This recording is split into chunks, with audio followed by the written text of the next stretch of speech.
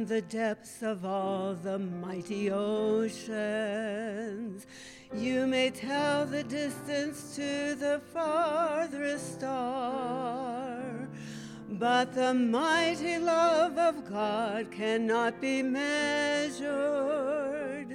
Its dimensions are so high, so deep, so far. This love is mine, I cannot comprehend it. This love revealed through Christ my Lord divine. When on the tree he died for me, God's wondrous, glorious, mighty love, this love is mine. And someday I'll thank him face to face in glory, where with all the ransomed at his feet I'll fall. And through countless ages there I'll live rejoicing, sing forever at the wonder of it all. This love is mine, I cannot comprehend it. This love revealed through Christ my Lord divine. When on the tree he died for me, God's wondrous, glorious, mighty love, this love is mine.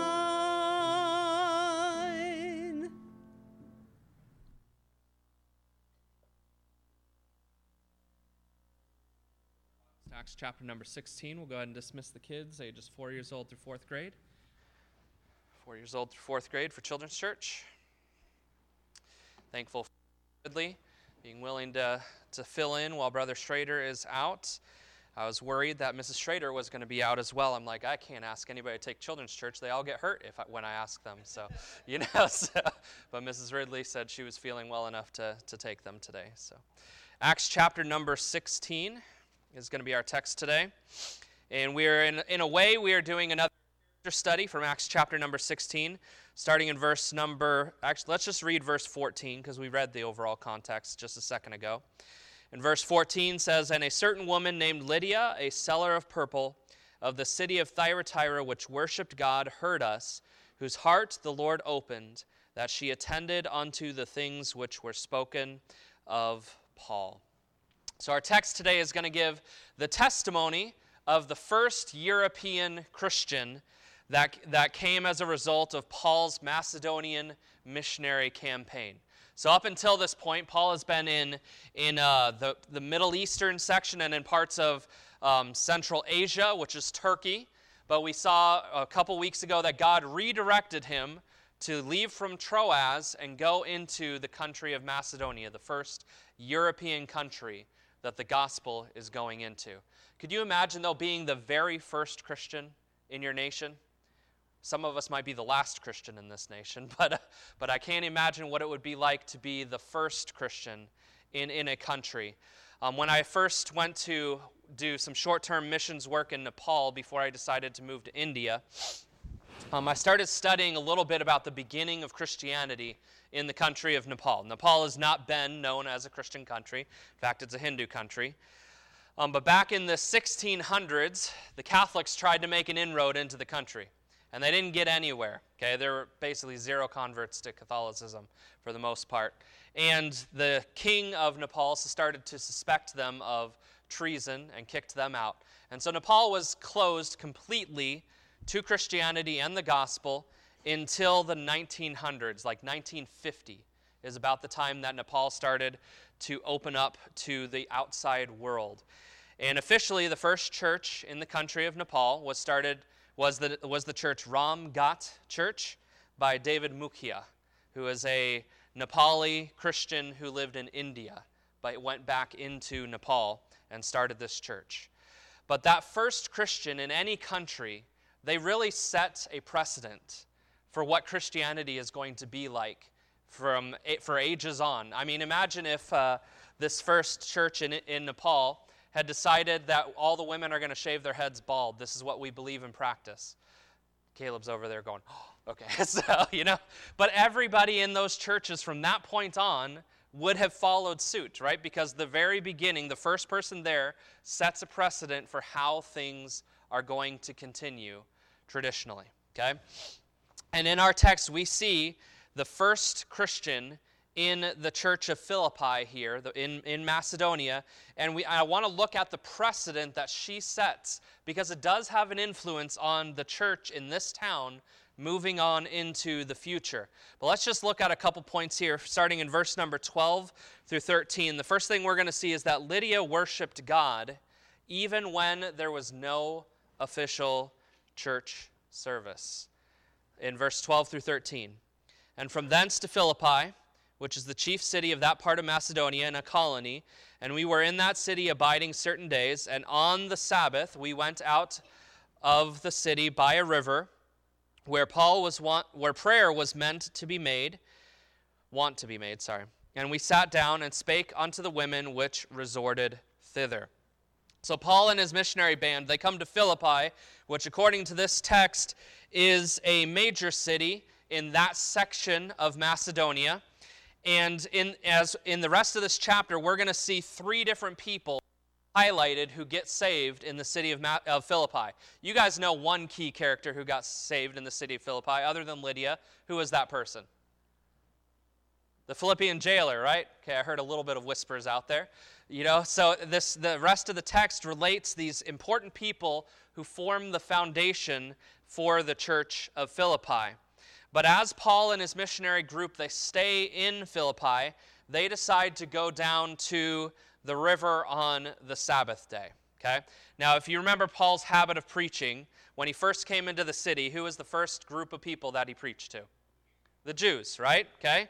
But Paul goes down to the river on the Sabbath day, and he goes there to preach. This is a Gentile city, and it seems that Philippi doesn't have a significant amount of Jews in the city, and I'll explain why, okay? But he goes on the Sabbath day to where he knows the Jews might possibly be, because a lot of cities, they had limits. Unrecognized religions could only be within a certain radius of the city center, and that pushed the Jews oftentimes to the outer limits, and they oftentimes set up their services near bodies of water, because they would perform ritual washings and different things like that. And so here on the Sabbath day, Paul comes down to the river, not to a building, not to a cathedral, not to a synagogue, but to the river. And there they find a group of women who are gathered together to pray. The reason I don't believe that there was an official synagogue in the city is this. Okay, first of all, no men are mentioned in this group. And in order to have a synagogue, you had to have a minimum of 10 men. You couldn't have a synagogue without 10 men present. Okay, that was the minimum number. And we don't see that here. And so Paul preaches to these Jewish ladies on the side of the river, by the riverside. And it says here in this text that on the Sabbath day, they were wont to go to prayer here by the river. That idea of wont is, it was their habit. They were habitually going down to the river, even though there was no official synagogue service. There was no official church service. These ladies were going, and they made a habit of meeting together by the river to pray together, to spend time with God together. These ladies were not going to let the inconvenience of not having a church building keep them from worshiping God. How many of you, if we didn't have padded pews, would still come to church here? Anybody? Okay, some of you. What if we did what the Greek Orthodox do over in Greece, where you stand up the entire service? Would you still come to church here? Okay, so would, honestly. Okay, so, I think a lot of times we allow convenience to be a determining factor in what we do and we practice. Most people go to churches that are within 3 miles of their house. That's the number one determining factor. I made 3 miles up, but it's somewhere around that range, you know. They like to be within a certain distance of their house. I remember when we first moved to Oklahoma, we were living out by Tinker, where's Michael, okay? Michael knows this drive, right? We were driving all the way from Tinker to church. We started going to Windsor Hills first when we first came here. But that's a long drive even to go to Windsor Hills. And then to come here from Tinker, that was kind of a rough drive. I remember one day we were supposed to go on visitation because you're required to go twice a week, Thursday and Saturday mornings. You had to be there for visitation. But there was this big, huge ice storm. It took us 2 hours to get to visitation. And then we get there and find out they canceled it, but nobody called us. Okay, but inconvenience oftentimes becomes a determining factor in what we will do, what churches we will go to, how we will worship God, how involved we will be with our worship of God. But we don't see that in Lydia. Lydia was willing to go and to consistently meet by the river to pray. And they were outside the city because people didn't favor the Jews. They looked down upon the Jews in this city. And they have no comfortable padded pews. They have no nice building. They have no air conditioning and no heating. Nobody had air conditioning and heating back then, but they had none of that stuff. And yet they were still willing to get together to worship. I think even in free America, Christians do not prioritize church or their relationship and service to God like Lydia did. I think of the church in China, okay? Church in China is an underground church. It is illegal for them to exist. And so what do they have to do when they get together to worship?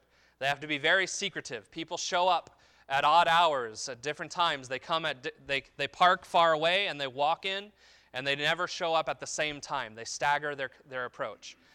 Times in the underground church, Pastor Carsey's would die, but when they sing, they mouth the words. They don't actually sing, right? Okay, so there's nothing coming out because they don't want anybody to hear them, right? But it's hard for them to worship. They are facing the possibility of getting arrested if they are caught, and yet they still gather together to worship.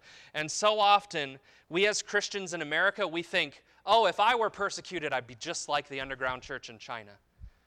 No, you wouldn't. You honestly wouldn't. Because we let all kinds of other inconveniences keep us from worshiping and serving God, don't we?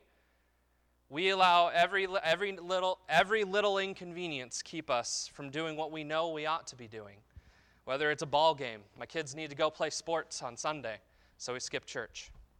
Or it's just too hot outside, so I can't go on visitation this week.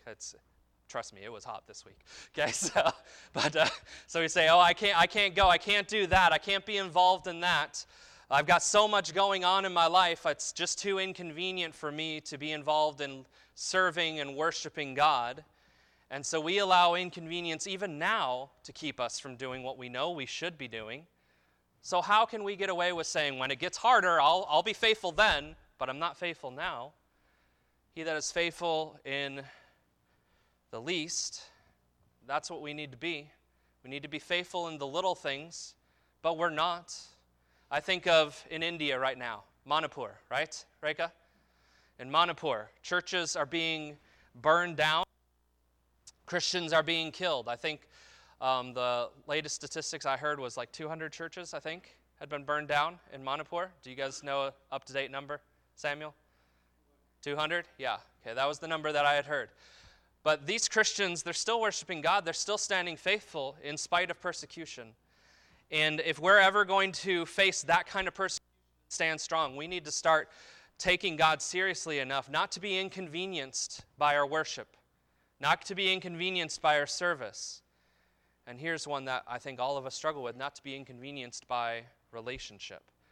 We say we'll serve God when there's persecution, but we don't even do our devotions because it's too inconvenient. I'm too tired to get up in the morning and do it. Or I'm busy. I've got all these other things going on. We're lying if we say we're going to stand faithful when it gets harder, if we aren't even doing it when it's easy. But Lydia was willing to worship God when there were no conveniences, when it wasn't organized. Nobody had to say, hey, we're going to have a church service this Sabbath day. Come and be with us. No, Lydia was there already. She chose to be there. She didn't need somebody else to lead her and make her worship God. She chose to do it when it wasn't convenient.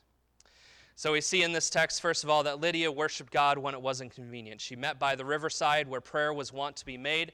There is no synagogue here at all.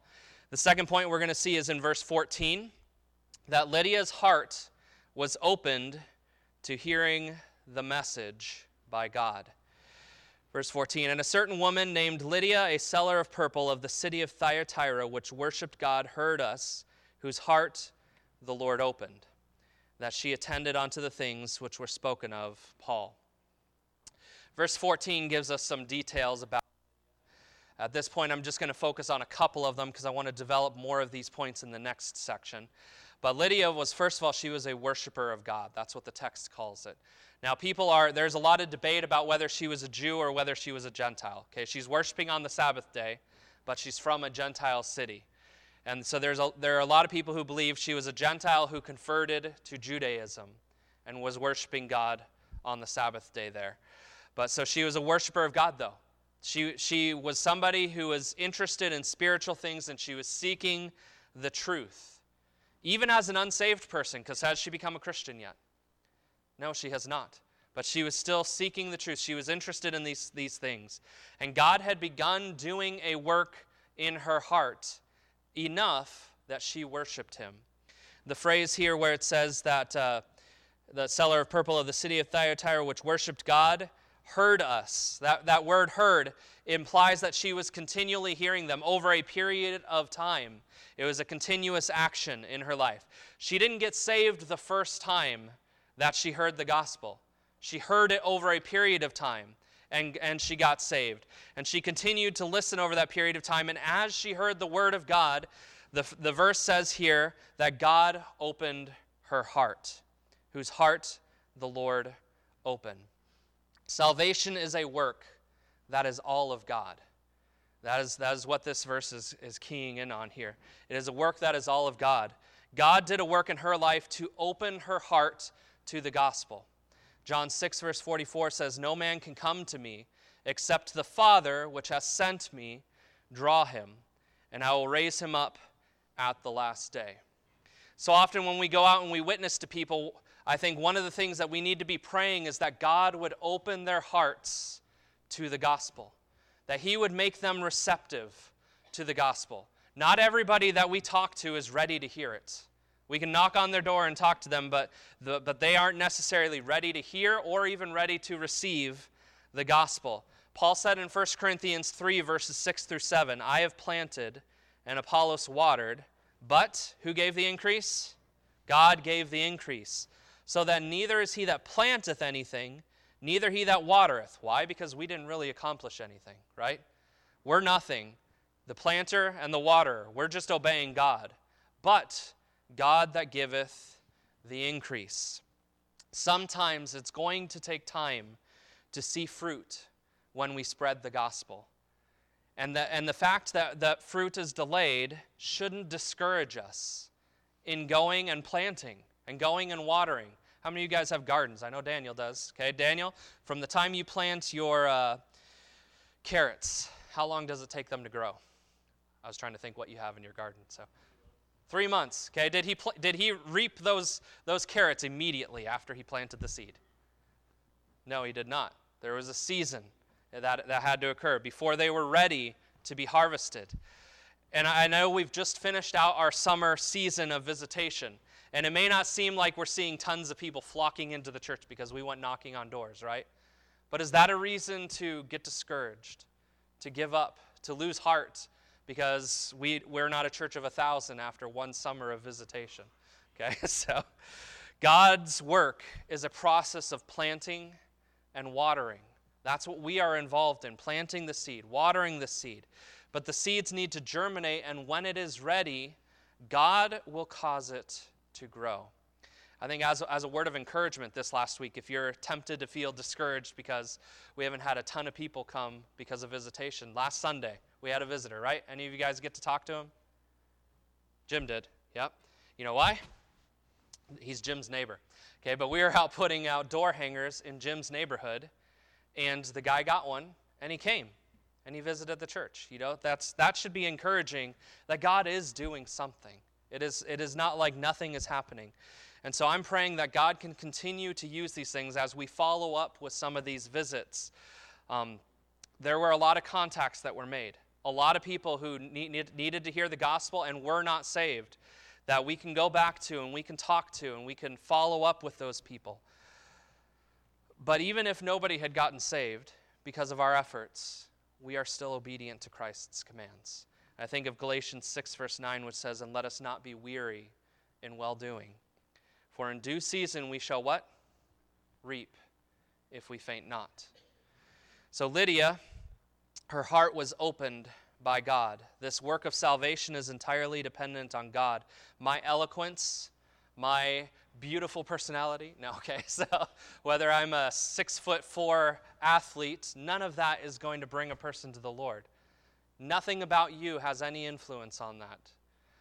It is all of God and God's drawing on their life. In verse 14 through 15, we see that Lydia gave of her generosity to support the ministry of Paul.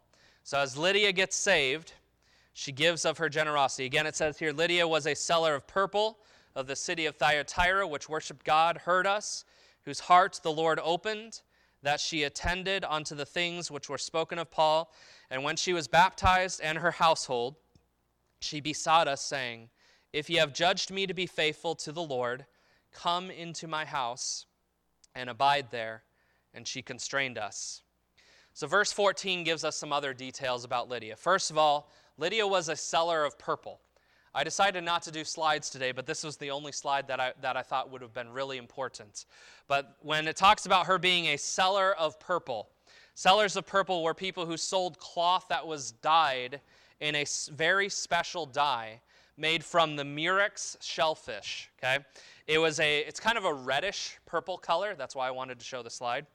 But the color was a wealth, and it was a very lucrative industry for somebody to be involved in. In fact, around this time period, the Roman government took over the selling of purple. They made it their industry, so they socialized their industry. No, okay, anyways. So they took over the industry in Rome, and what that means is people who are involved in it were delegates from the Roman government in some way. They were people who were officially placed in this position.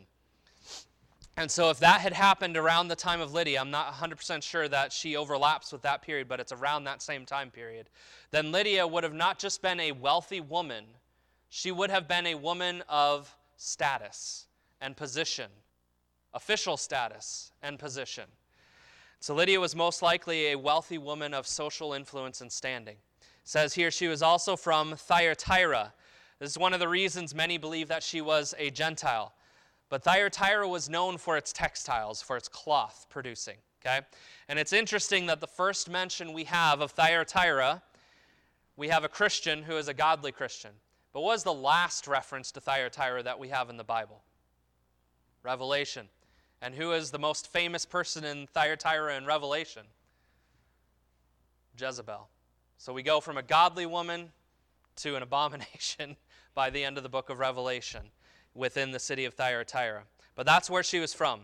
It says here in verse number 15 that when she heard the gospel and had received it, the Lord opened her heart to it. After that, she was baptized and her household.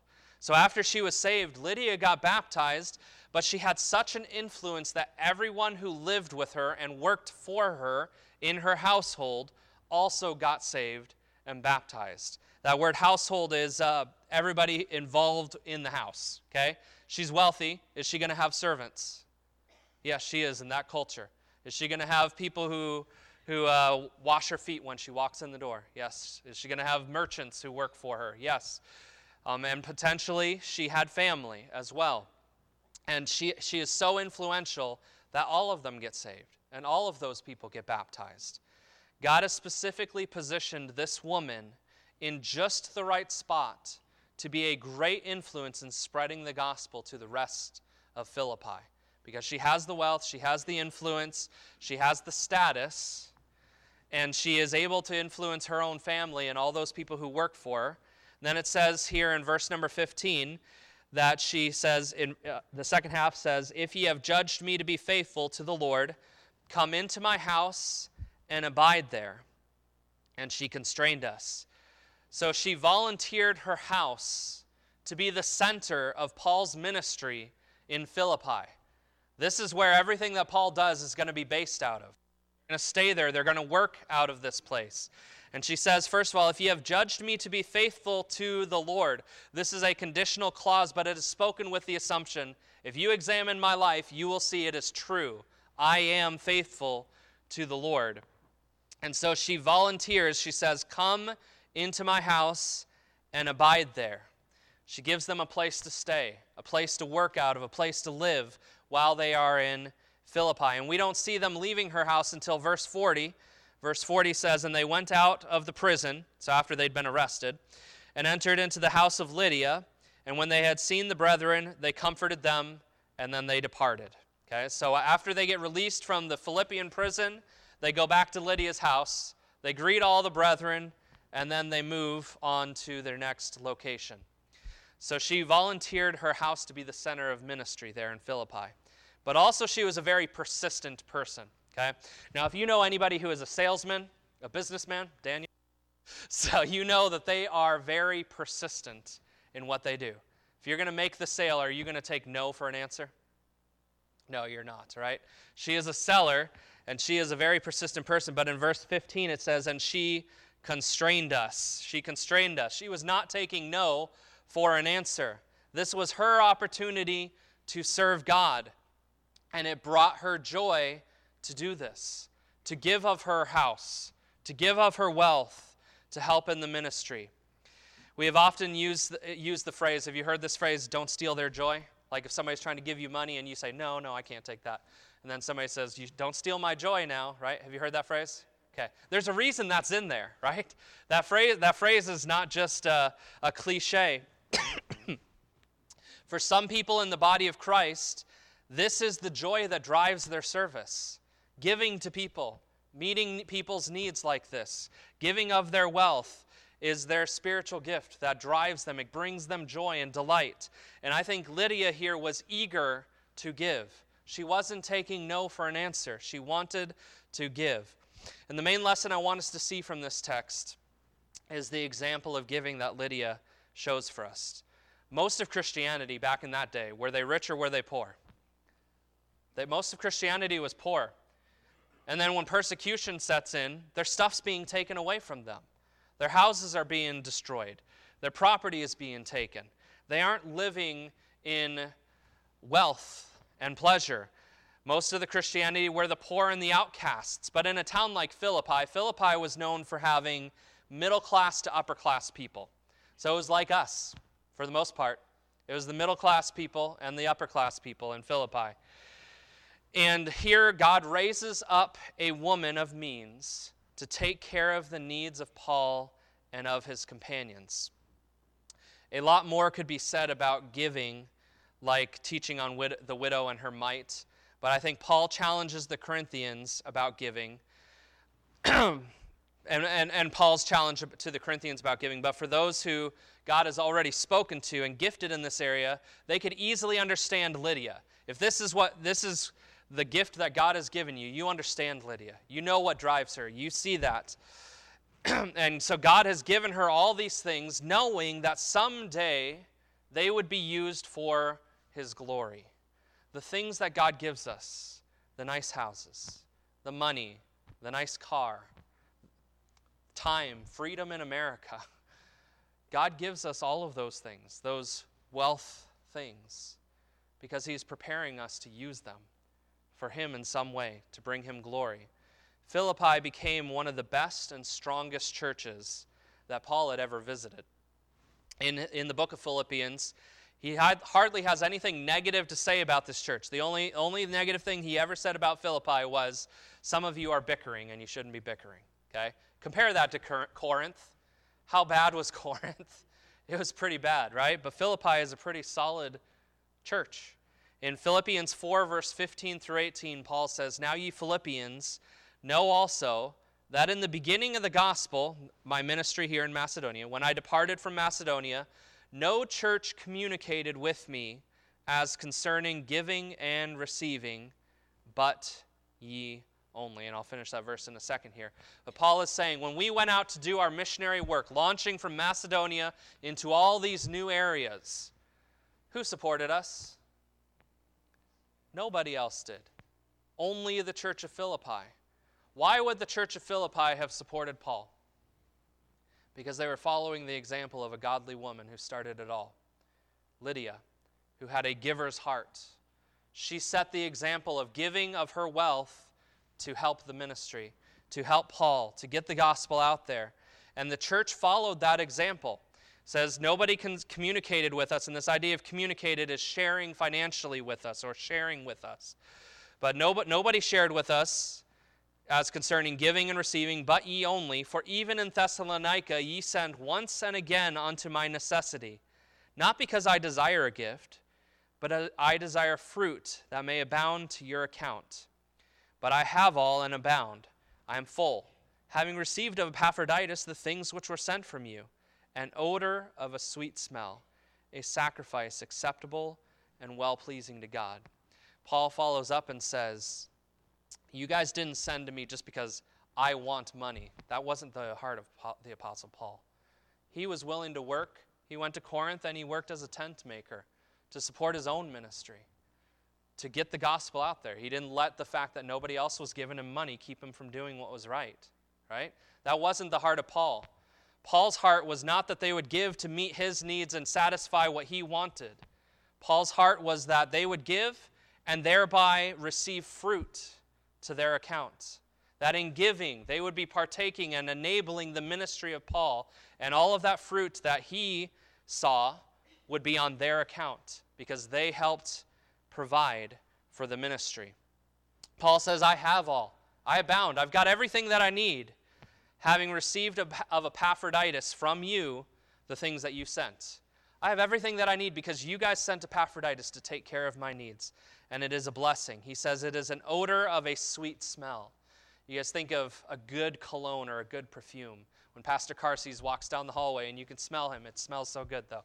So, but a good smell is better than somebody who hasn't bathed in a week, right? Okay, I would, and so their giving is like I saw you patting your husband's shoulder over there. Okay, so, but a sweet smell brings delight to us. It makes us feel good. It makes us happy if you smell good smells. And so it was a sweet smell to Paul. It was a blessing to him. But he also says it was a sacrifice. Did they have to give? Did all of the church members have all the wealth that Lydia had? No, they didn't. But they sacrificed to meet a need. And this sacrifice wasn't just a sacrifice for Paul. Who ultimately were they giving to? They were giving to God. It says a sacrifice acceptable and well-pleasing to God. Their sacrifice was like an offering to God. That's why we call this the offering, okay? We are offering a sacrifice of our money to give to God. And according to Paul, God finds that acceptable, and it is well-pleasing. It brings joy and delight to the heart of God. So Paul praises them because they communicated or they shared financially with them, and none of the other churches had been willing to do that to support Paul. And Paul praises Philippi because of their giving spirit. But Lydia laid that foundation. Lydia set the example that others would follow. You've heard me say this phrase multiple times in my messages. But if you see something that needs to change, you need to be the change you want to see in others. Lydia led by example. This is a lesson all ministry leaders, all preachers need to have in their life. You lead from up front. You do not lead from behind. You do not lead by driving your sheep ahead with a whip, but you lead from up front, calling them to follow you. You lead by example. And Lydia set the example in the church of Philippi that they needed to follow, and they did. She could have come up with all kinds of excuses for why she shouldn't have to do this, why she didn't need to give her money to help Paul out. Lydia was a woman after all, right? And in that society where women the ones who were looked at as the most revered and respected and influential people in the community? No, most people looked at women as below human. This is one of the reasons why Christianity has influenced our society, in that it has grown the value of women in society. The secular world at that time looked at women as no better than a cow, no better than an item to be owned. But Lydia was a woman, so maybe she could have just said, "Oh, it's not my job, it's not my place, I'm a nobody, and I'll let the men take care of this," okay? She could have said that, but did she? No, she didn't say that. Lydia could have been worried about her business and making sure her lifestyle was maintained. I've got a big, huge business that's making me tons of money that I've got to worry about. I can't take care of Paul. I can't have him into my home. He's going to be tripping all over my feet everywhere that I go. She could have been worried about her business or maintaining her lifestyle. This is going to cost me something. I may not be able to buy that Grecian vase that I want to have, that I've been looking at the antique store. It wasn't an antique back then. Okay. So this Grecian vase that she wants to mount in a prominent position in her house. She wasn't concerned about that. That wasn't what that didn't keep her from doing what was right. Lydia could have just let somebody else step up, feeling that maybe she's not a leader. Givers, people who have the spiritual gift of giving, they're not leaders generally. Okay? They are usually followers. They want somebody else to take the limelight. They want to disappear in the background. You know somebody who gives a lot to people? Do they ever want you to get up and trumpet their praises publicly before everybody else? No, they don't, okay? And her temperament probably was not to stand out front of everybody and say, "Hey, look at me." You know, that's not what she wanted to do. God has gifted us all in different ways. You may not be a speaker or an upfront person, but you can still make a difference by setting an example that others will follow. Lydia could have also been focused on the inconvenience of having other people in her home, coming and going constantly. Do you think she controlled Paul's schedule? Like, "Paul, you've got to be in at 8 o'clock every night because that's when I'm going to be cooking dinner, and that's your bedtime, Paul." Did she have that authority? No, she didn't. So Paul's coming and going whenever he feels like it, right? And that's inconvenient to have a guest stay at your house and they're just popping in and going whenever they want to. But did she allow any of these things to excuse her from giving of her wealth to meet God's needs? No, she didn't do any of that. She was willing to be used by God. One of the men I respect for his ministry is Francis Schaeffer. I don't know if you've heard that name. Now, I respect him more for his early ministry than his later ministry. But he was a missionary in Switzerland who started a ministry called L'Abri, okay?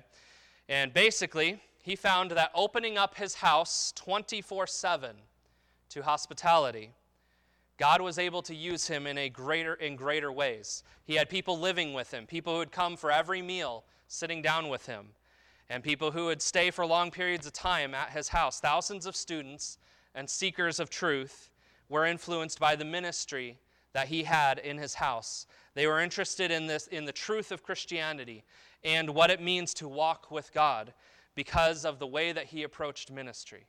He was like a Lydia. He made his house available to these people. And because of that, they saw the truth of his walk. So many of us, we're afraid to have people into our home. Because if they do, they'll see, I'm not as good of a Christian as everybody else thinks that I am, right? If I actually have them into my home. But if you have somebody living with you, they know exactly who you are. Your wife knows exactly who you are. Your husband knows exactly who you are. Your kids know exactly who you are.